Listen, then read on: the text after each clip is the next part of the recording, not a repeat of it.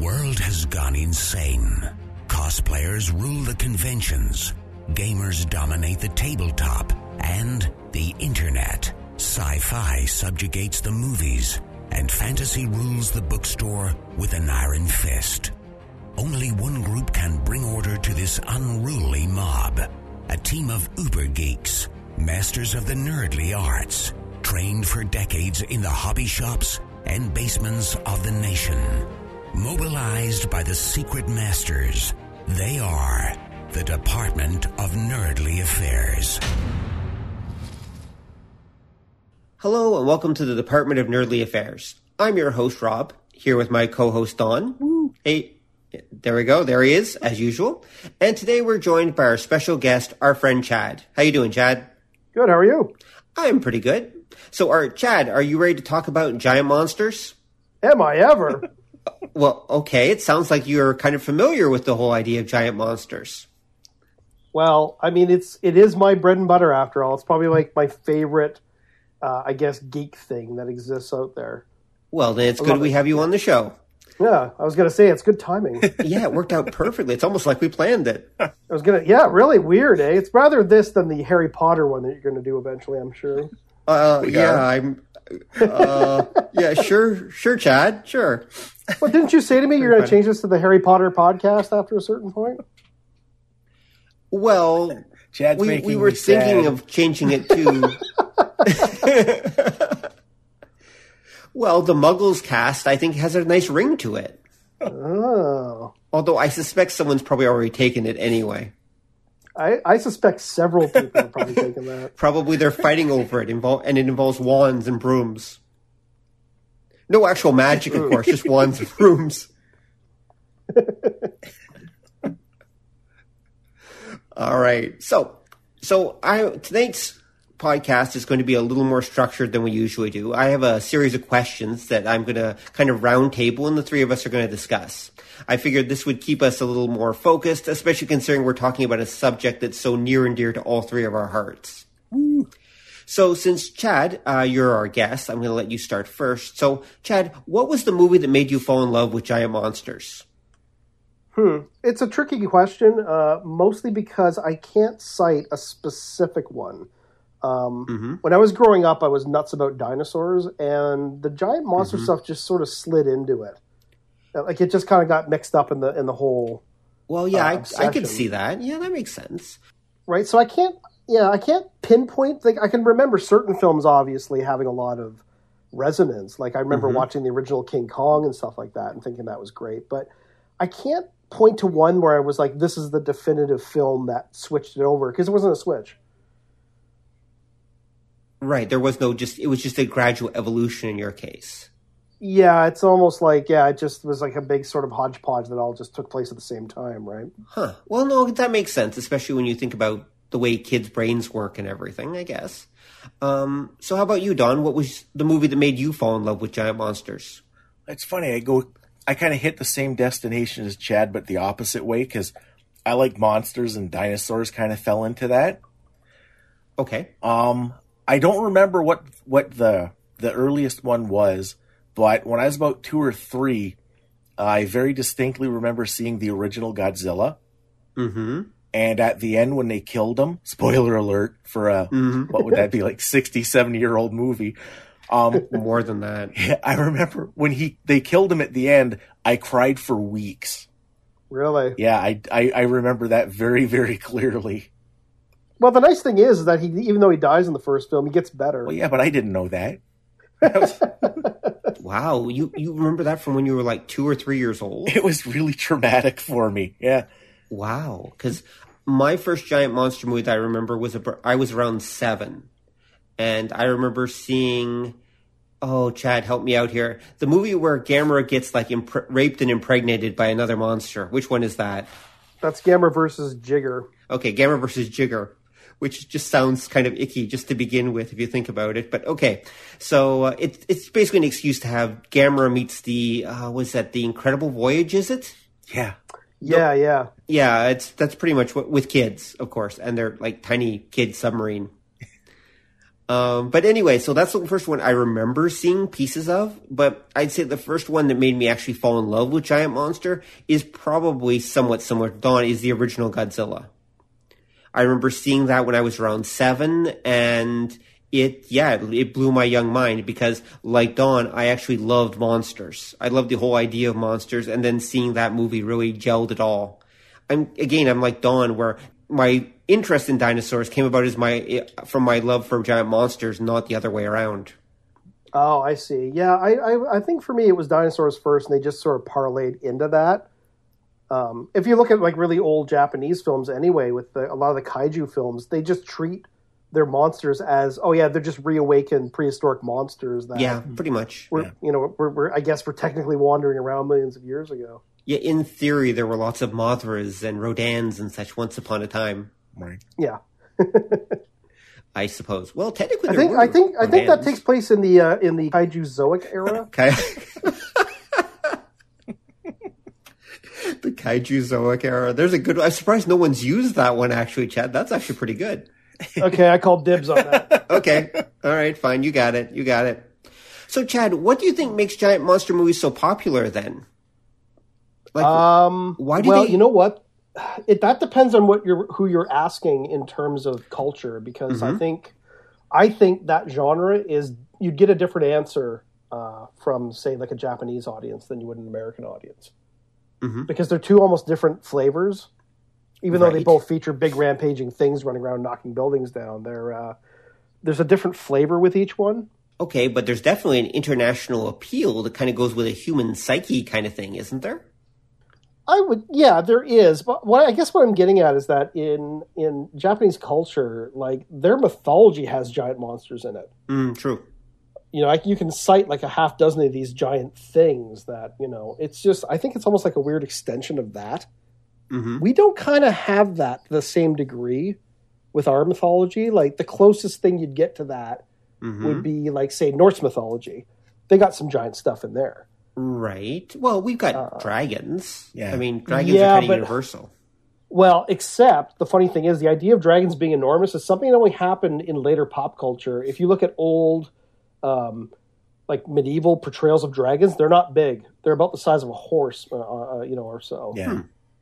It's only later on did they get kind of blown up to become, more intimidating.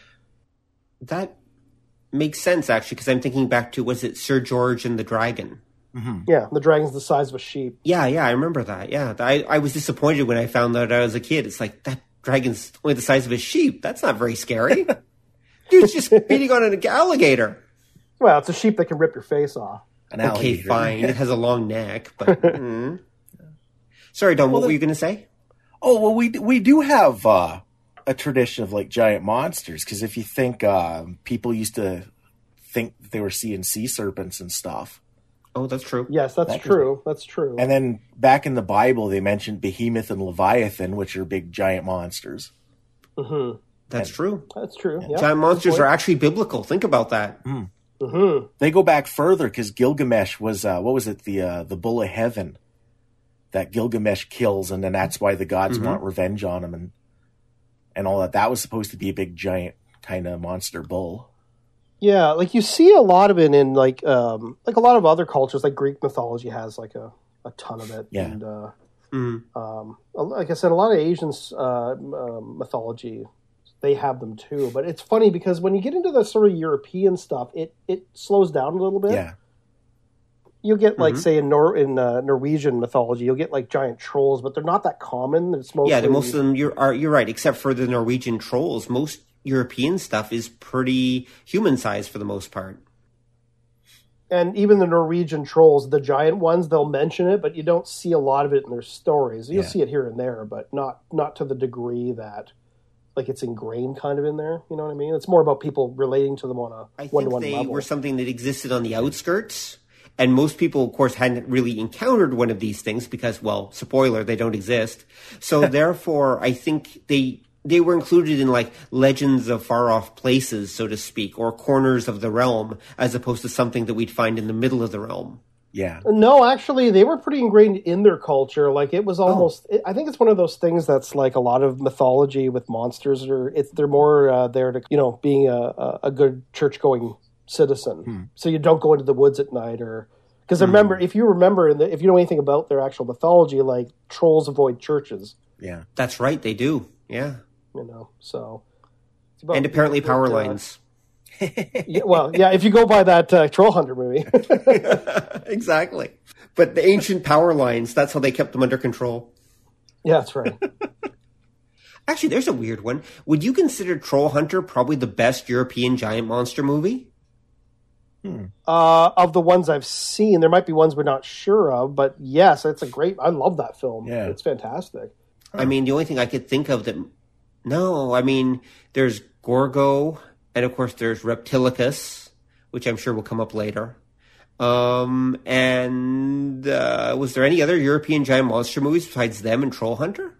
Conga. Well, there was also Reptilicus. Yeah, Reptilicus. Yep. Yeah. It's one of my favorites. Yep, mine too.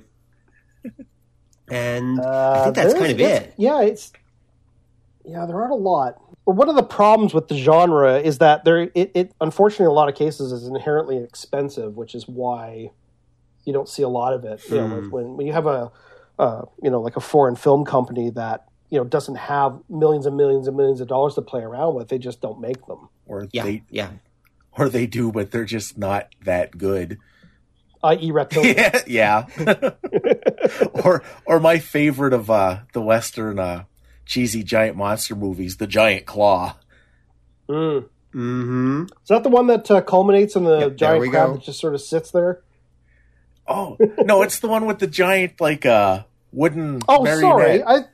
I'm sorry. You're right. I got my wires crossed. I was referring to a movie called I think it was called Island Claw. Okay. Oh, okay. And it's a giant crab at the end. It just sort of stands there, and someone pokes it in the eye and kills it. Okay. Sorry, the giant it's attacking claw. people throughout the movie or something? No, it was part of that whole nature gone amok genre that was kind of big in the late 60s and 70s. Oh, okay. Yeah, it was kind of like a one-off entry in there, and it was forgettable. But no, whereas Giant Claw, sorry, that ain't forgettable. That thing's fantastic. It is, especially if you... Because I know the story with that was the company that was supposed to make the actual monster prop sublet that to a company that did kid shows, and that's why last minute they get this monster, and it's just horrible marionette. You can tell it looks like the host from a kid show kind of thing. Well, it was sent to Mexico. Yeah, that's what I heard. And it's funny because the rest of the movie is really serious and fairly well done. It's not a great movie, but the cinematography is not bad. They do a decent bit of setting things up. Some of the sets, when they find the print, it's crushed half a house, and it actually looks really good. And then the monster itself shows up, and it's like they spliced it in from a totally different movie. Yeah, there's a weird story, which it wouldn't surprise me if this was true, that even the actors themselves didn't know what this thing looked like until they went to the premiere. Yeah. And one of the actors, I think it might have been the head actor, pretty within about 15 minutes of that thing showing up, just left and went to a nearby bar and got hammered. Right. I would too. Although it's funny because people cite that thing. If you've seen that when you were really young, that thing is actually kind of creepy. The weird antimatter bird. It's got these kind of weird googly eyes and big teeth, and there's just something unsettling about it. I don't think it was intentional. It's because it's a bad design, right? But, yeah, I think that's one of those movies that is almost screaming for someone to go back and actually fill in the special effects sequences with something that looks half decent. I think that would almost be a worthwhile project. But you know what's funny, though? It's because it's so terrible looking is what sort of sets it into the people's psyches. That's you know what true. I mean? If it was kind of standardy looking, you might forget about it.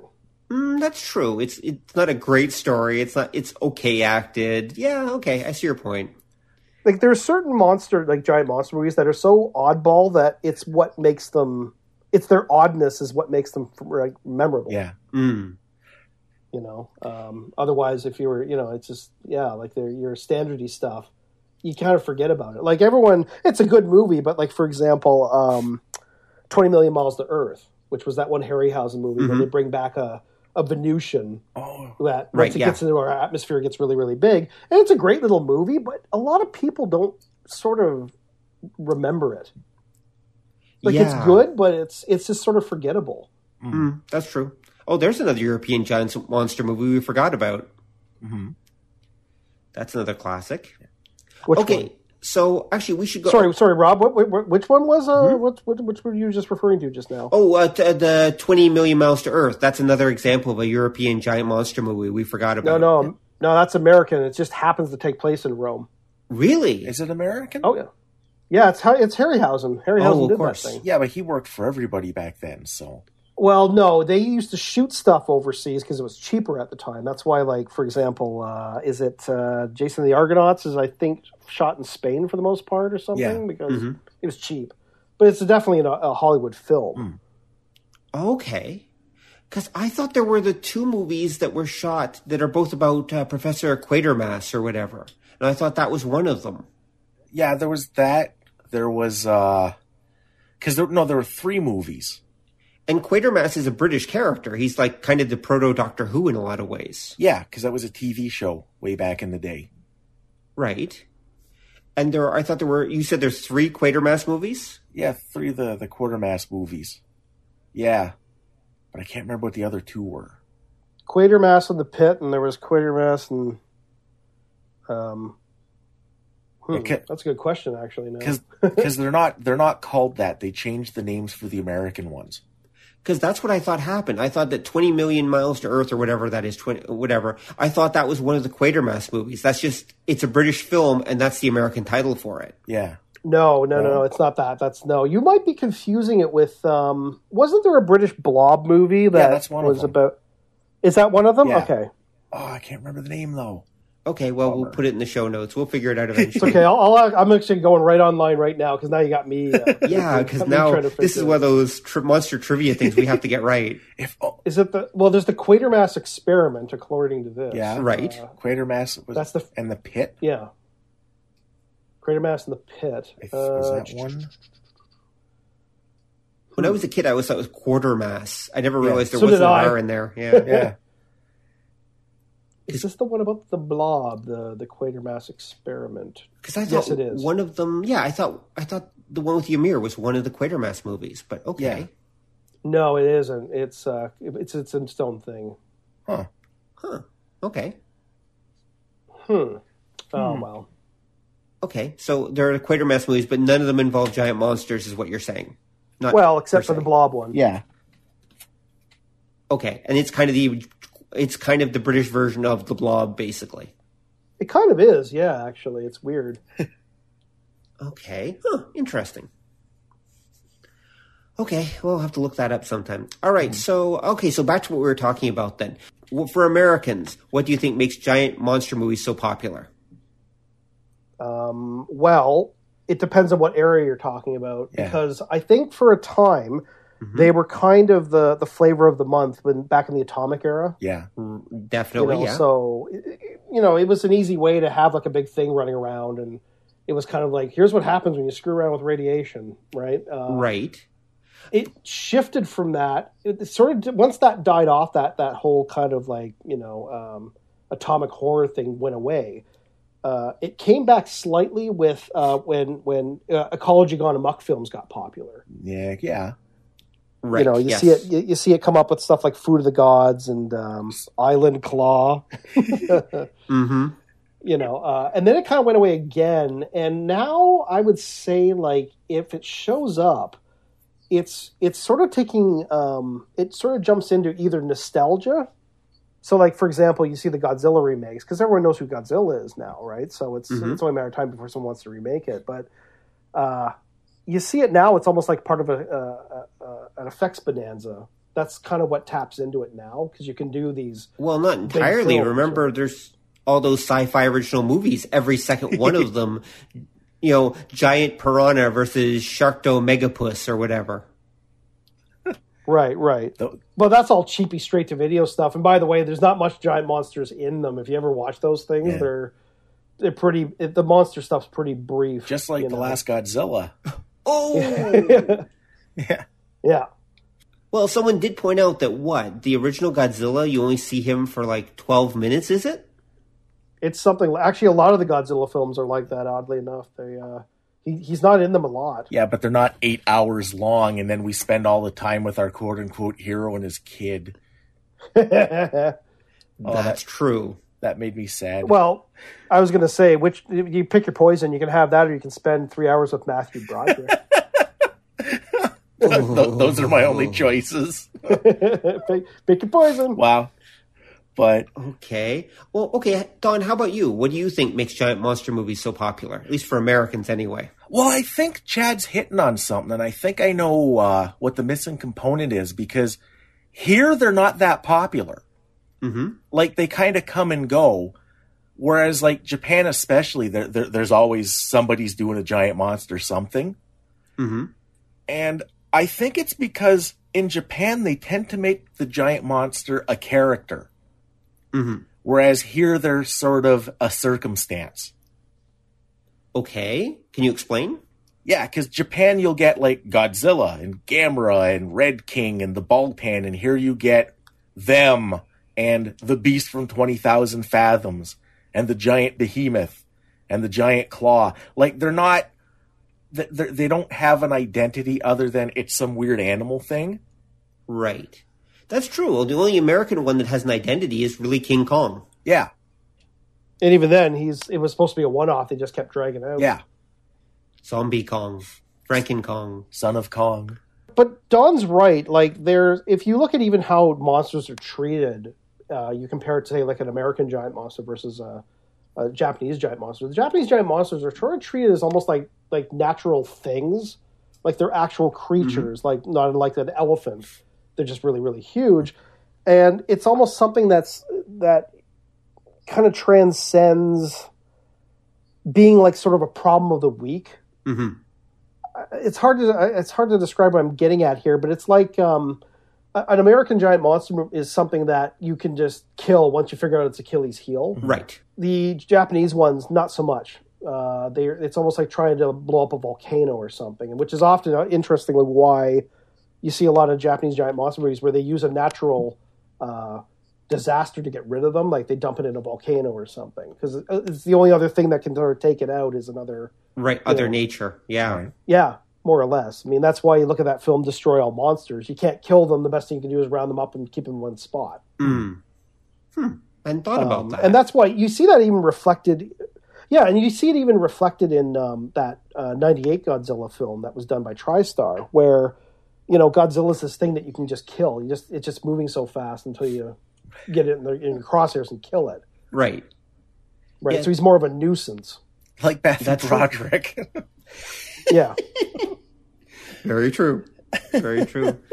Interesting. Okay. So yeah, they're kind of like bigger than life kind of things over there, whereas it's just a different sort of, I guess, a different way of looking at them here. They're just, like they're kind of something to be kind of conquered or killed, and then we just move on to the next thing, right? Okay, I can see that. I can see that they would definitely... there's definitely a different approach between the American one, where they're a monster, and the Japanese one, where they're a force of nature. Yeah. And that definitely makes sense. I would actually take a slightly different approach than either of you. All right.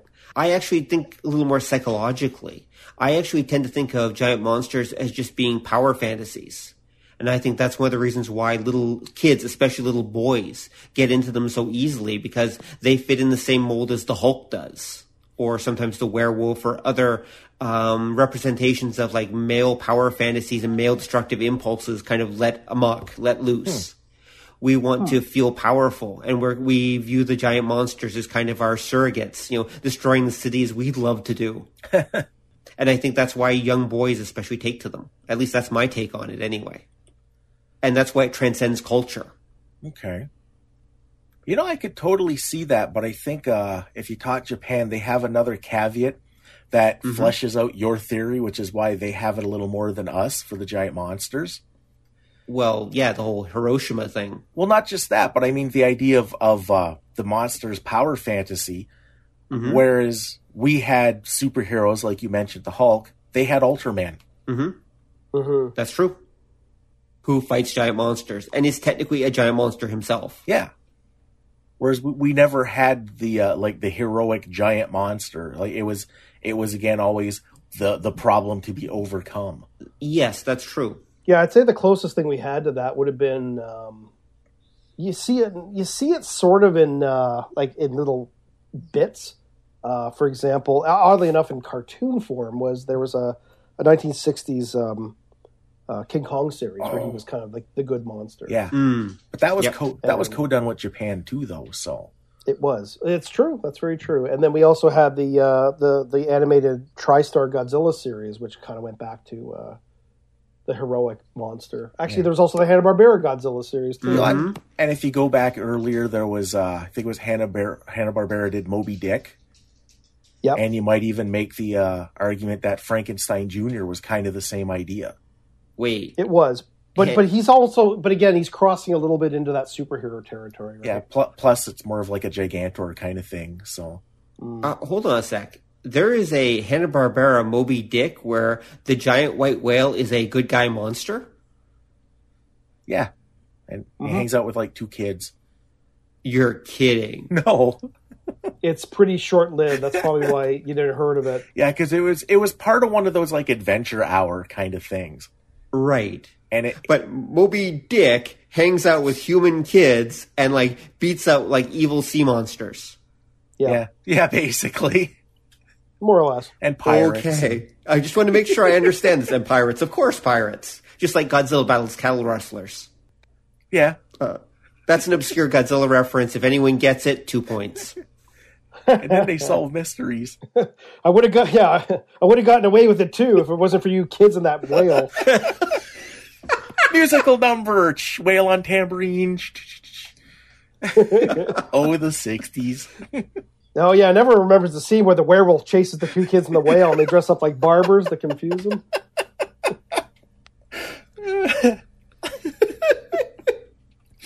And nobody under like 40 gets that joke. No. No, not at all. Oh my God. That's pretty good.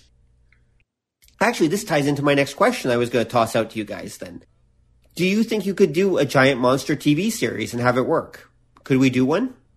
Don, you go first this time. Giant monster TV series. Is it doable? Oh, hell yeah. They've been doing it in Japan forever, since Ultraman. Okay. I was thinking something a little less episodic than Ultra Q, but you're right. Technically, yeah, Ultra Q has done it. Well, not just that, but again, every Ultraman series is about big giant monsters. Okay. But could you do a giant monster-based series? Like here? Rather than a giant superhero series? Could we do one? Well, okay, I guess, yeah, there's a different question there, isn't it? Whether we're talking Americans or Japanese. Yeah. But we actually did. I mean, technically, that TriStar Godzilla animated series was just that. Yeah. That's true. Okay. I guess I should narrow my parameters. Okay, a live action one. We've done animated ones. Could we do a live action one? Is it theoretically possible? Well, yeah. I know there have been ideas bandied around in attempts, but has it actually ever been done, and could we do it? Have we ever? I don't think there's ever been one, like a Western one. You know what? I would actually argue no, and the reason I say this is it actually has a lot to do with effects techniques. Remember, over here, anything short of computer animation is considered, beneath us, right? Ultraman, right, Ultraman, you look at Ultraman, there's a current series running right now, I think, that just finished, and they're still using guys in suits. There's nothing wrong with that. And they'll actually integrate, computer effects into it. But what I'm saying is that could you see a Western audience watching something like that? I just couldn't. Right? Because their first inclination is to go, well, that's cheesy and stupid. Right? Because I think I remember hearing once someone actually wanted to develop that movie Monsters, the one about the monster zone in Mexico or whatever. That was Garth Edwards, I think. Yeah. Someone actually wanted to turn that into a TV series at one point. It never happened, obviously, or not that we know of anyway. So someone did try, or at least make some cursory attempt at it anyway. I think the closest thing we could get to of that sort of thing wasn't there that show Primeval, I think it was called, that had like guys dealing with out of place prehistoric animals? Yeah. Yes, there was. It ran for like 4 seasons, I think, in the UK. Yeah. And it was all, but again, it was all like CG effects and, like that's, I think part of the problem is that to do it where you get a lot of monster content is expensive. Yeah. If you want it to look nice. And I think there's sort of a resistance to do anything other than CGI. Right. Yeah. Right. It's that old school effect stuff we've gotten away from completely. Yeah.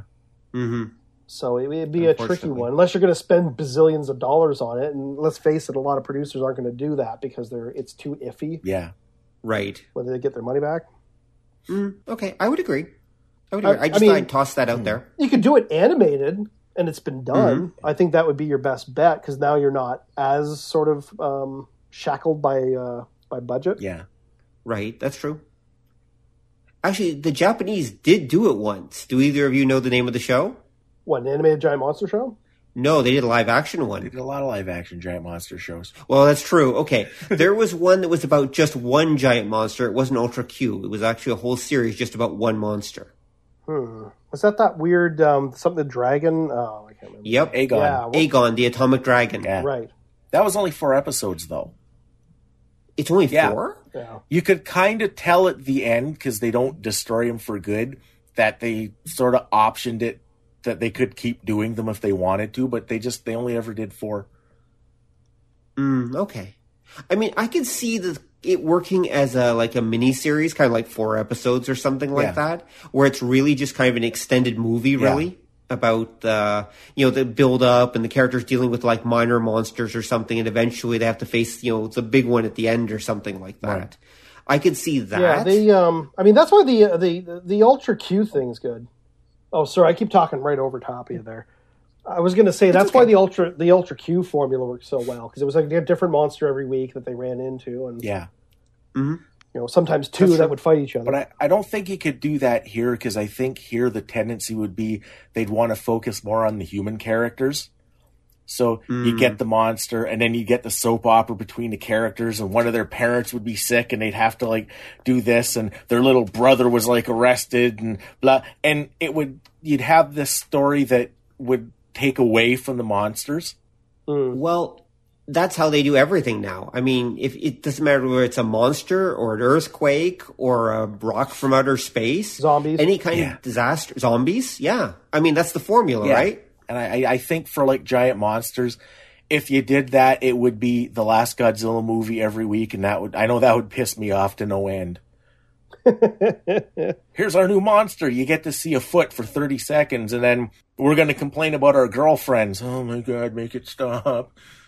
Well, actually, at the very least, though, like that TriStar Godzilla film was way worse for that, where I think, until about halfway through it, you never even see him. You just see him rounding corners and crap. Yeah. Because he's like ninja. He learned it from a Tyrannosaurus. Yeah.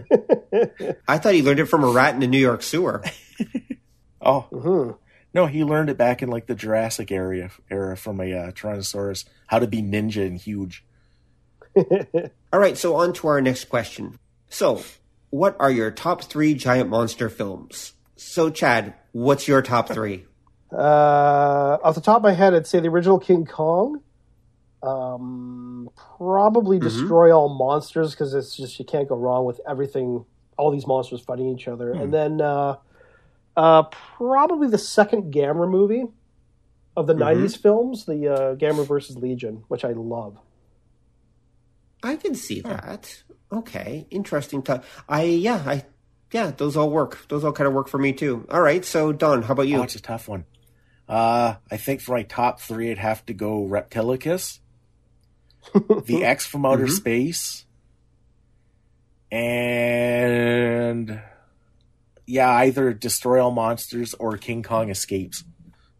Oh, King Kong Escapes is fantastic. Yeah. I don't think I've ever actually managed to sit through it. I mean, I watched it in pieces, but I've never actually managed to sit through the damn thing. Or maybe I did as a kid and I'm blocking it out.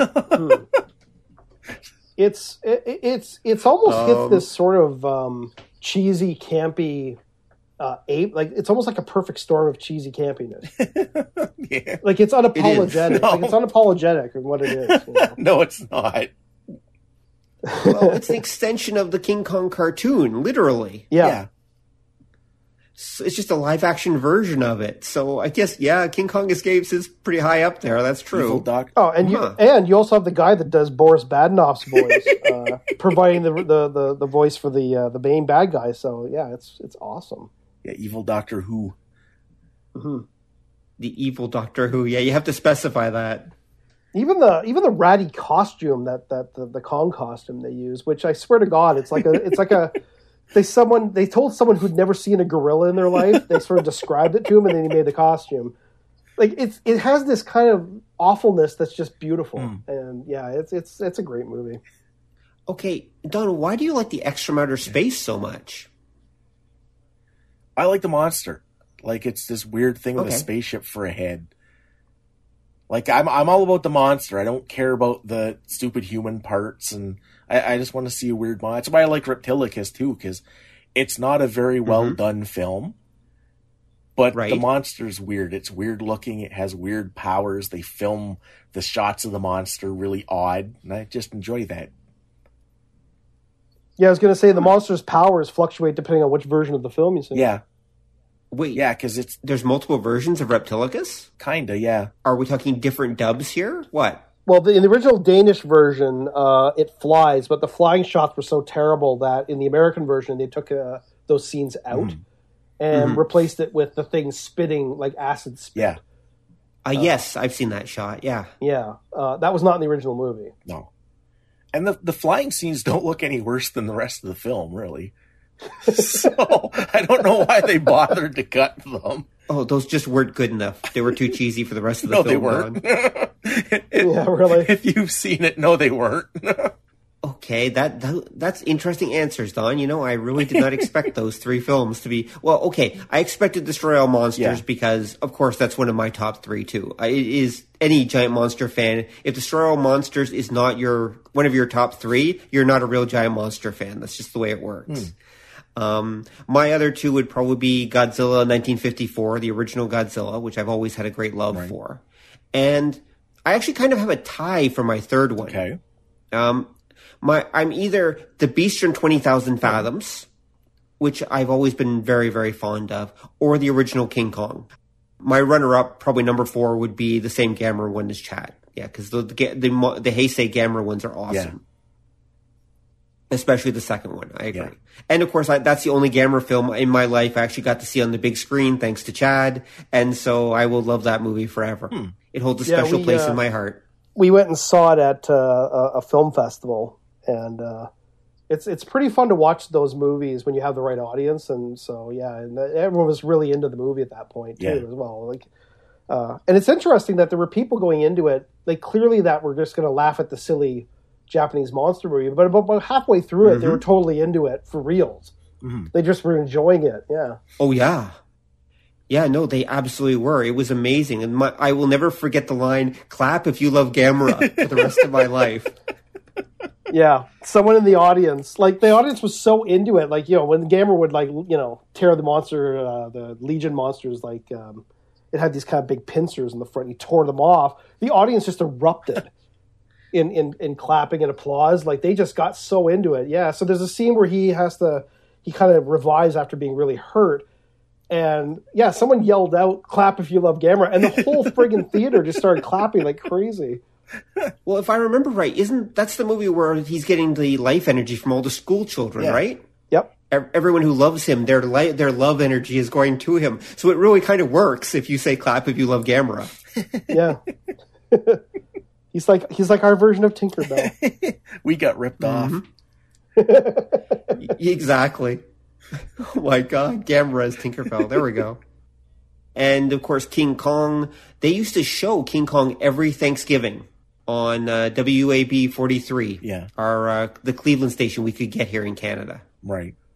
And I used to love watching. I used to specifically watch King Kong every Thanksgiving because they showed it every year. Right. And so to me, that was like my Thanksgiving tradition. American Thanksgiving, obviously, because we Canadians have a different one. And Beast from 20,000 Fathoms, I've just always been rather fond of it. I even enjoyed the remake, except they called it Godzilla, and that kind of sucked. But except for that.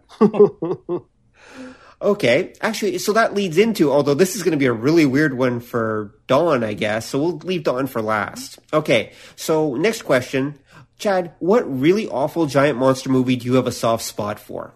You know it's absolutely awful, but for some reason it still touches that little giant monster part of your heart.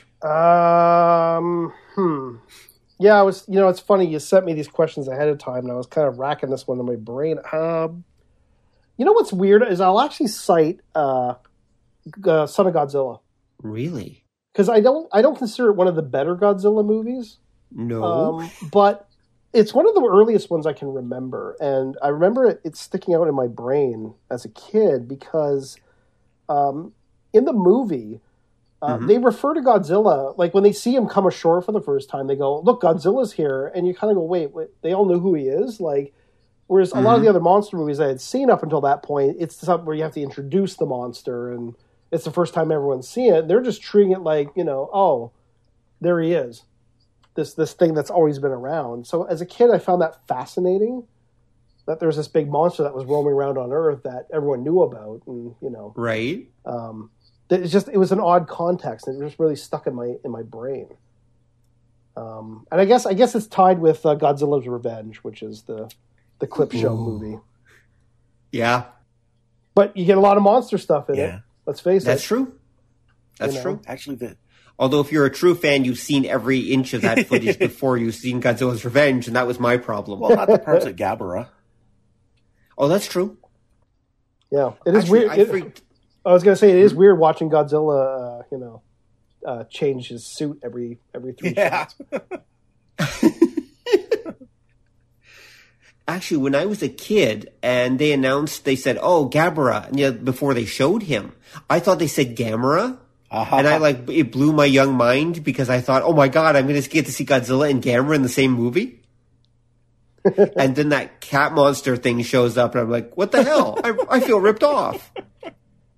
Oh, you know what? It's funny you say that. I had a similar thing like that with a film called The Monolith Monsters.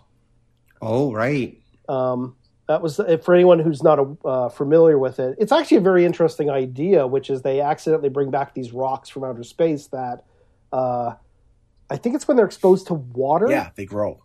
I think so, yeah. They grow enormously. We're talking like skyscraper size, and then they're like giant crystals. And then they, because their weight gets so tremendous, they just fall forward and just destroy everything that they fall forward onto, and then start the process all over again. So forever the point is, this is how they move. They literally just collapse and then spring up and collapse. And as a kid, I was like, that seems very simple, but it's kind of scary in a way. Very scary. And, well, because you have something the size of a Chrysler building rising up and falling forward constantly, right? But as a kid, I was like, the word monster threw me, because I'm like, okay, so there's monsters inside those rocks, and they never showed up. Right. Like, I was expecting something to come out, and it never did. Did you ever have a double fake like that, Don? I must have, but I can't think of any offhand. How about Godzilla versus the Thing? How about that one? No, because I think, like I said, I was really, really, really young when I saw most of those. And like, this is before kindergarten, before I started school. So at that age, you didn't come in with a lot of preconceptions.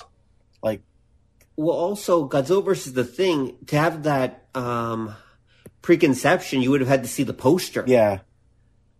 Which I never saw the poster. I just saw the movie, and it's like, okay, it's Mothra. Yeah.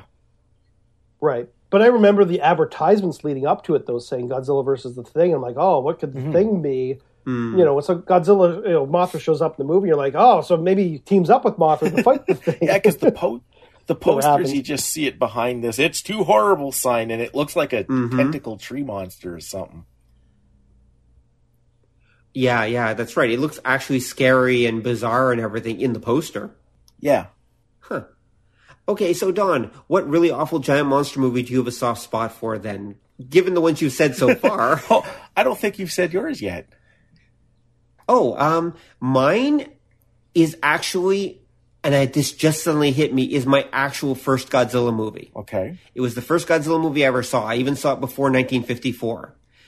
Godzilla versus Megalon. Oh, yeah. And that will always have a soft spot in my heart. It's not a good movie. I will never claim it is, but it is a fun movie. Yeah. And I do love that film on some levels. Every time I see it now, though, I think of the Mystery Science Theater version of the Jet Jaguar theme. See, it's the perfect film. It kind of is, isn't it? It's like all the Japanese giant monster movies of its era kind of wrapped up in one film. It really is. The only one... Well, that one... Sorry, go, Chad. I was going to say, that film is sort of notorious because I think it was the one that was shown the most... Like, most people back in a certain era were most familiar with that particular movie because it was run to death on television. Well, it played in theaters because I'm pretty sure I saw it in a theater as a kid. Wow. Actually, you know what? Don's right. Rob, I actually remember that thing being advertised in the theaters in London. You're kidding. That one rep theater we had actually was running it. Huh. The New Yorker, I believe it was called? Yeah, the New Yorker, but the New Yorker was a repertory cinema. Yeah, but it also played like weird stuff on the side. I remember driving, because I remember as a kid driving by it in a car and seeing that poster and going, wait, there's a Godzilla film playing here? Yeah. Yeah, because that and Terror of Mechagodzilla. The only Godzilla movie I remember ever seeing, what a coincidence, Don, actually, Terror of Mechagodzilla, or Godzilla versus the Bionic Monster, as I think it was called. Yeah, like that was the only one I actually saw TV ads for as a kid. That's the only one I actually remember theatrical ads for. Okay. Because that and Godzilla versus Megalon were shown around here. And I do remember the TV ads in that, because I was living on Campbell. I guess your TV was just cooler than mine. So, yeah, okay. So that's, Godzilla versus Megalon would definitely be mine. I mean, there's a couple others. I have a soft spot for Reptilicus, too. Although I classified under my awful giant monster movie category. Sorry, it's awful. I'm not going to argue. So there's that one. Godzilla's Revenge and Son of Godzilla, I just never liked. I never liked them as a kid, and I still don't like them today. Although, if you see the Japanese version of Godzilla's Revenge, it's not that bad. Okay. Wait, you took the time to watch the Japanese version of Godzilla's Revenge? Yeah, I was picking up, there was those guys doing, what was it, the Master Edition for the Godzilla films, where you'd get like the original Japanese version and then the American version. And that's one they did. And yeah, if you see it, I think probably because the English one had such goofy voices for everybody. So the kid was irritating and Minya talked like he had some kind of like birth defect or something. So... Does Minya still talk in the Japanese one? I can't remember if Yeah, he does, but he's voiced by a woman. Is actually. it? Yeah, I think it is, because I can remember like a weird kind of voice that it wasn't as annoying as "I'm a monster" voice that he had in the English one. Yeah, he was basically goofy. Yes, he was. One. Right? Yeah. Okay. The only thing that was missing is he didn't say "garsh" at any point. I could totally see that. Okay, so I think asking Don about the awful giant monster movie he loves is probably a pointless question. So I think we should just move on. Oh, no, I'll answer. Okay, Don. I'll answer. Okay, go. Because both of you are going to go, oh, yeah. And I remember this one. This is, I have two stories associated with it. And that is Inframan. Oh, yeah. Yeah. If you should ever find yourself trapped in a block of ice, see that. with Okay, fourth go. and sixth rockets. What are your two stories? Yeah. The first one was I got the a catalog for a place called Cosmic Connections back in the day, and they imported Japanese model kits. I saw the ad in a comic book, and I remember ordering specifically, hoping that they had a model of that spider monster. And then back when I was in university, me and Tim went. They had a showing of Inframan at like an actual theater, and he'd never seen it, so he said, we have to go. Wow. Yeah, it's a different movie when it's a story high. Not a better movie, just a different one. Oh my God. But there's such a wonderful energy to that movie. Like that movie just barrels forward with without a care in the world. It's awesome. And it's so weird, and the monsters are weird, and the fight scenes are weird. Well, it's trying to incorporate a whole Ultraman series into one single Hong Kong film. Yeah. It's also so bizarre. I'm amazed that no one's ever done like a parody dub of it, because it would so what easily would you change? work. Oh, easy. You change it into it's about a superhero that works at a record company, and these evil disco monsters get unearthed by accident and run amok. Holy crap, that would work. That would be perfect. Because it's like one step away from that anyway, yeah. Chad's been thinking about this, I can tell. Guess. It's my pet project. Inframan. Waka chicka, waka chicka, waka chicka, waka chicka. Like seriously, there's a shot of the bad guys. Yeah, like the bad guy monsters are all sitting there, all kind of waving around and dancing. I'm like, the only thing missing is the ABBA soundtrack in the background. I'm like, it's crazy. Well, you know what the opening theme would be? Super Trooper. Oh, there you go. Oh, you guys have ruined it for me. Wow. That is pretty awesome, actually. If I had the time, energy, and interest, I would totally do that. This needs to happen. Quick, to Kickstarter. Oh my god. We're going to redub Inframan. Oh, okay. Besides that, so let's move on to the next question then. Well, hold on. He had two, Rob. Oh, sorry, what was that's the other right. There was one? another story. Okay, that go. was the idea that was what made me order the Cosmic Connections catalog. Was that I had seen it like a week before, and I desperately wanted a model kit of that spider monster thing. And did they actually have one in the Cosmic Connections catalog? Oh, but you said there was a second film, though, wasn't there? Two stories, because then... Oh, two stories. Sorry. Okay, yeah. Okay, gotcha. Okay, yep. All right, so then let's move on. Although I admit Inframan is truly awesome, and if anyone has not seen it, they absolutely should go out and find a copy. There's probably a copy on YouTube or Dailymotion, one of the two. Actually, I've been discovering recently that Dailymotion has a ton of old movies on it, especially like B films and such. Right. If you're ever looking for a movie you can't find on YouTube, go check Dailymotion. Actually, so does YouTube. You just have to know where to look. True. Yeah, that's true. Yeah, that's true. They're kind of buried. Sometimes, but I'm finding more and more that if I'm looking for something a little more obscure, it's more likely to be on Dailymotion than YouTube. Actually, I get a lot of stuff like on Studio Disc right off Amazon. There's it's that too. amazing what people have been putting out on disc.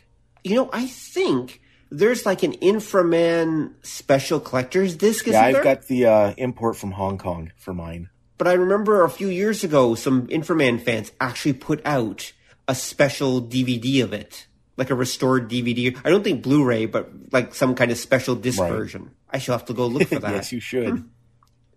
Because Inframan's one of those ones that, I should definitely see again. I haven't seen it in many years, and yeah. It brings together all the best elements of Shaw Brothers Kung Fu films and Ultraman and all in one film. Okay, so speaking of which, besides that, what do you think the future of giant monster movies is, Don? Property damage and a lot more stuff from Japan. Okay.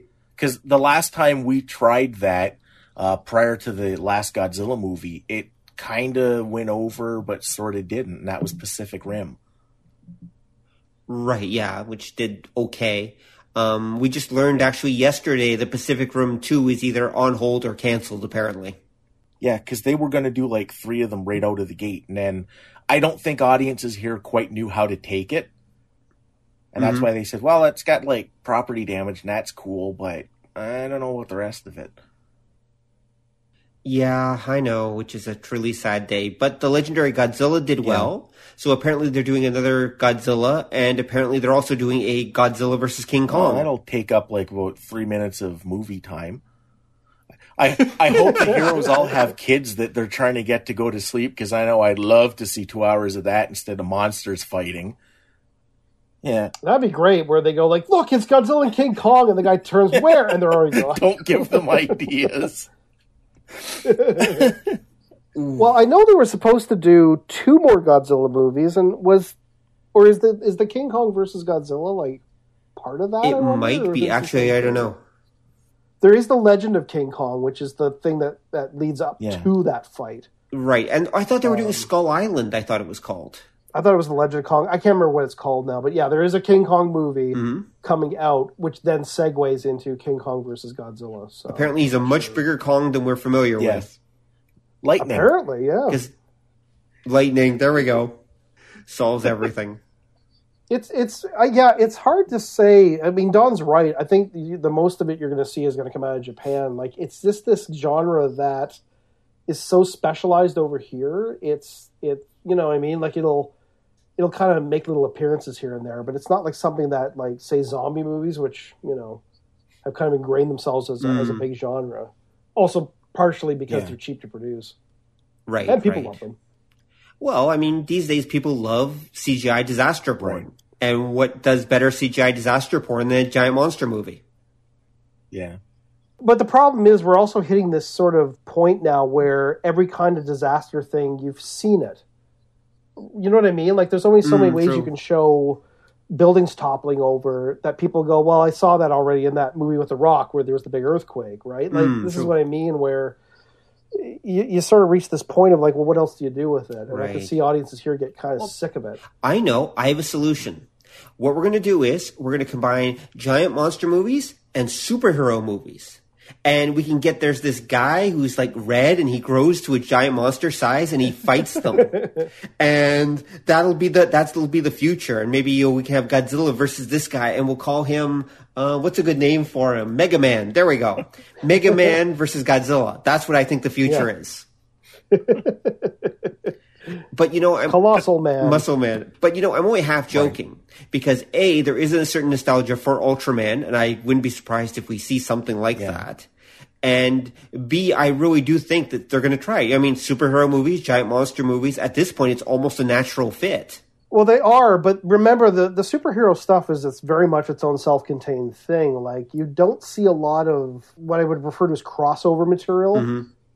The closest thing we got into a crossover thing would have been Guardians of the Galaxy, which, you know, does a little bit of space opera stuff. Right. You know what I mean? Like, it's almost its own little weird... Again, it's its own little weird genre that it's tough to break into just because, I guess, audiences here maybe just don't care on mass. Well, I don't know. It's the sort of thing like... the problem with Ultraman nostalgia here and somebody doing, like, an American Ultraman, again, Shudder... is the idea that if you feel nostalgic for Ultraman, it's still coming out in Japan. You can find it on the internet, and there's like 30 years of it that you never saw that was already done. So you can satisfy that.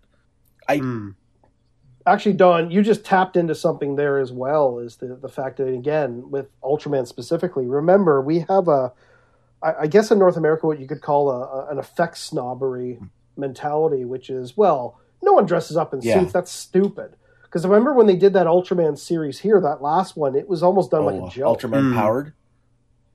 Yeah. I think that was the one, yeah. That was the American one they did in the late 90s, and it kind of sucked. Oh, no, wait. I think he's talking about Ultraman Tiga, where they gave it basically a joke dub. Oh. Kind of. Which sucks because Ultraman Tiga is probably my favorite Ultraman series, and if you take it straight, it's actually a really good one. Well, that was the time it came out, too. Like, I do think that Chad's right, that I don't know if I'd call it snobbery as much as inertia, that you get used to certain things in a certain way. Because it does make sense that the disaster porn is popular. We've seen every disaster you can, except a giant monster shows up and does something. So it would make sense, but for some reason, nobody's been able to make that leap where you produce like the Western giant monster movie that everybody just loses fluids over huge. Right. Maybe that will be Godzilla versus Kong. I have my doubts. Because even like the remake of Kong, the 8-hour long one there, it did pretty good, but it didn't do like huge good, and that was very American all around. Right. Like it's actually, I thought that thing performed well. It just critically, it wasn't liked. Yeah, it did well, but it didn't like blow everybody's mind. And for the money they spent, it would have to have done damn well for them. Like that's why it took so long for them to contemplate a sequel. And only by pairing Right. him up with after like the Godzilla thing came out and that did okay, and they said, maybe there's a market. Mm-hmm. Yeah, that's what I mean. Like, there's almost this kind of, well, we'll make more giant monster movies, but with the recognizable stuff. Like, no one after Pacific Rim is going to take a chance and come up with something that no one's seen before. That's true. Yeah. Because now they're going to get paranoid that it'll get compared to like a Pacific Rim or whatever. You know, so it's right. I think it's just a different flavor that people have attached onto here. You know, and because at the same time, what's weird is Jurassic World came out and made a gazillion bucks. But it's that dinosaur idea that people can kind of, they were kind of for now. real, Remember, so the next generation of dinosaurs are going to be, so the next generation of the next Jurassic World movie, remember, the dinosaurs will be all these like genetic creations that will be more like monsters than dinosaurs. Yeah, and I'm wondering if that goes over, if that would be your bridge, that after that you could then look at doing a proper American kaiju film, because everybody would then have their in by saying, oh, well, it's just like Jurassic Universe, so that's okay. Yeah, you're right. It almost needs this weird thing. Yeah, because that was right. When you look at Pacific Rim, the thing that has always kind of blown my mind about reviews of it is that everybody kept saying it was a stupid movie, and it wasn't. Everything with that happens makes perfect sense within the film. Mm-hmm. But first, it was like people were trying to find reasons to not like it. Yeah, and those same critics would turn around and go, "Yeah, but Transformers, that was okay." Yeah, and that's what I mean. Mm-hmm. That it's like snobbery, maybe, but again, inertia. That this is something that's a little different from what they're used to, and they don't have that psychological in that will let them go, "Oh, it's like this," and then you could get on with the actual flick. Mm-hmm. Yeah, it's.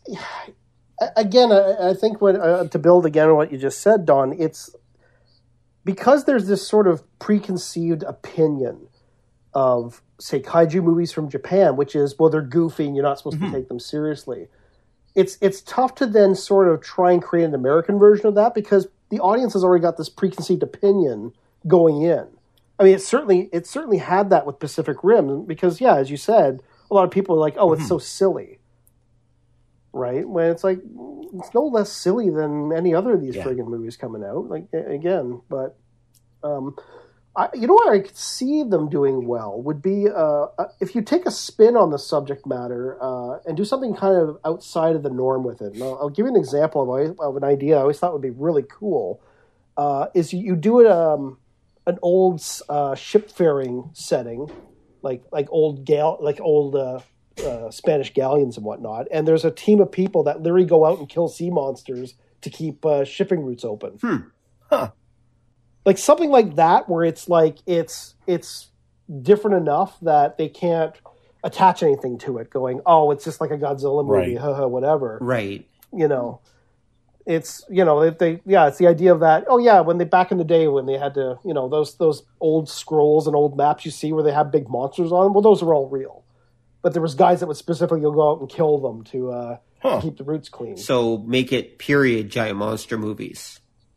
Something to just throw it in there as a sort of a spin on it, where people can't sort of approach it with, we've seen this already, and I already have an opinion of it, and it's not good. Right. Yeah. Okay. Yeah, that would be a spin. Okay. Well, actually, that kind of segues into my last question. That's on my list anyway. I mean, if you guys have other questions, we can continue. But so, Chad, what would be your dream giant monster movie that hasn't been made yet? Then would that be it?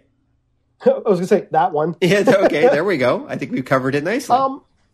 I actually have always thought what would be fun is in the vein of those Sharktopus type movies was to create like a series of these kind of like giant monster straight to video things and have it culminate in a Destroy All Monsters team up type deal. Mm-hmm.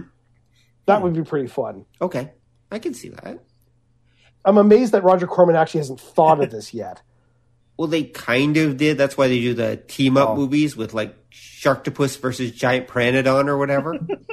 Right. But what I'm saying is, a Pteranodactyl. But the thing was, is there we go. They're all, again, it's that same American approach, which is it's a one-off. Right. the monsters either end up killing each other or one kills the other one, and that's kind of it. Whereas what I'm saying is, I think that's the key difference with the Japanese stuff is that because the monsters are treated like these kind of almost like embodiments of nature, you can just have them. Yeah, of course they just kind of come back. Right. Interesting. Okay, so Don, how about you? I think just because I'm a completist, I'd like to see some of the old like Godzillas and Gamera films that didn't get made that they were planning. Like Gamera versus Gara Sharp would be good. That'd be Godzilla great. versus the Devil, I would have liked to have seen. That would have been impressive, yes. Actually, you know what movie I always wish they would have made a sequel to because it really would have. It was easy to do. Was War of the Gargantuas? Yes. Yeah. Like I always had in my mind what would be so cool as a sequel to that would be like what happens when the Gargantua cells, which then grow into new monsters, and depending on what environment they're in, they change. Like, what if like all those cells just got loose all over the world, and so you get like an Arctic Gargantua and like a tropical Gargantua, and and there's almost like this sort of it's like an apocalypse setting where these things keep like popping up. And it's almost like, it's like this Armageddon of these things that are just kind of going berserk all over the world. Ooh. And the last remnants of humanity can live in this city with giant walls. And they can like have this gear that lets them swing around like Spider-Man. How about that? Yeah. I think your idea is awesome. I don't think that's been done before. Although that would be a good way to do your series of movies that culminates with the big showdown between all the monsters.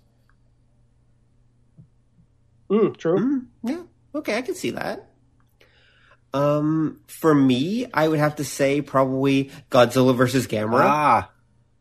I think a real final Godzilla versus Gamera movie would be awesome. That's the one they should be making, not Godzilla versus Kong. Right. It's true.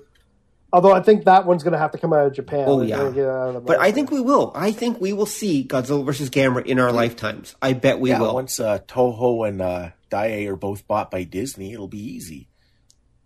Exactly. Then they can fight Spider-Man. Oh, there you go. Oh, yeah, that's true. You know, it's funny. I was thinking to myself, the only other thing that way you could actually have giant monsters come back here is that if you embrace what people's preconception is, which is to make it purposely campy. Like I could almost see like stuff aimed more towards kids, right? And then you get a sort of that's kind of the way maybe it might come back. I could see something like almost a Pixar giant monster movie. Yeah, see, that would be a way to do it too, right? Like Big Hero 6, except they're really big heroes. Yeah, but that's what I mean. Yeah, like you almost did like a Big Hero 6 take on Ultraman. That would be fine. In fact, that's the kind of thing that would get it started. I agree completely. I think the problem arises when you try and hit this thing seriously. Yes, like you know what I mean. Just people's sort of opinions of it are not good. So you almost need some sort of bridge. Yeah, I think so. I mean, it's just such a high concept. I think that a lot of people it's that extra level of fantasy. So I think they have trouble swallowing it as adults anyway. I think I'd still go. I don't think you're wrong, but I think again it's inertia because you had a generation that wasn't really exposed to too much of that. Although now that they're doing like the Power Rangers movies, we'll get the dark, gritty Power Rangers, and that might be a sidewaysly way of getting that kind of done. Yeah, they're already producing it, if I remember right. I think we're going to see it for like end of this year or beginning of next. So we'll see how that one goes. Probably not very well, but we'll. And then we'll they can fight Matthew Broderick. That would be too much, man. That would be a true horror film. I was going to say, I thought you just want to scare kids. Screw the kids. Well, and then actually, I thought about that with Gamera. Is the way you would bring them over here would be again to make almost like a Disney show out of them. To make it not so serious, where it's you almost embrace kind of the silliness of the character. I don't know, like it's that I could see that being a way to do it. In a way, yeah. Well, that's kind of what Gamera the Little Brave yeah. wasn't it? No, it was pretty straightforward. Oh, okay. It's because of his design in that movie, because he kind of looks kind of rounded and cute. But no, it's a straight ahead monster movie.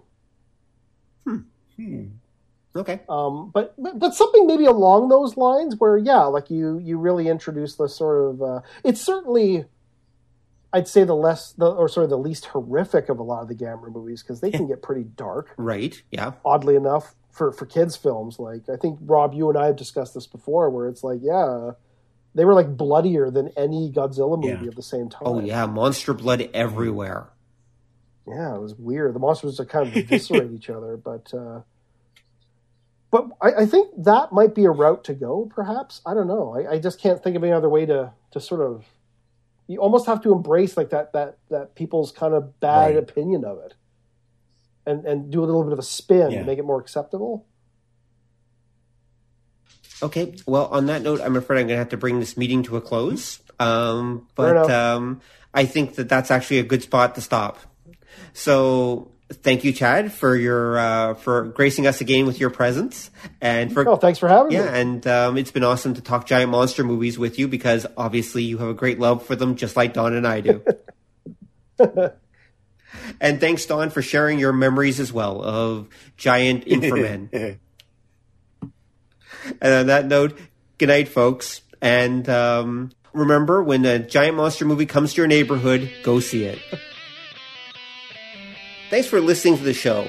If you'd like to hear more or join the conversation, come visit us at obeythedna.com. You can also find us on iTunes or whatever fine podcast site forgot to lock their back door. So until next time, remember that to master the nerdly arts takes time, practice, and enough Coca-Cola to drop a rhino. See ya!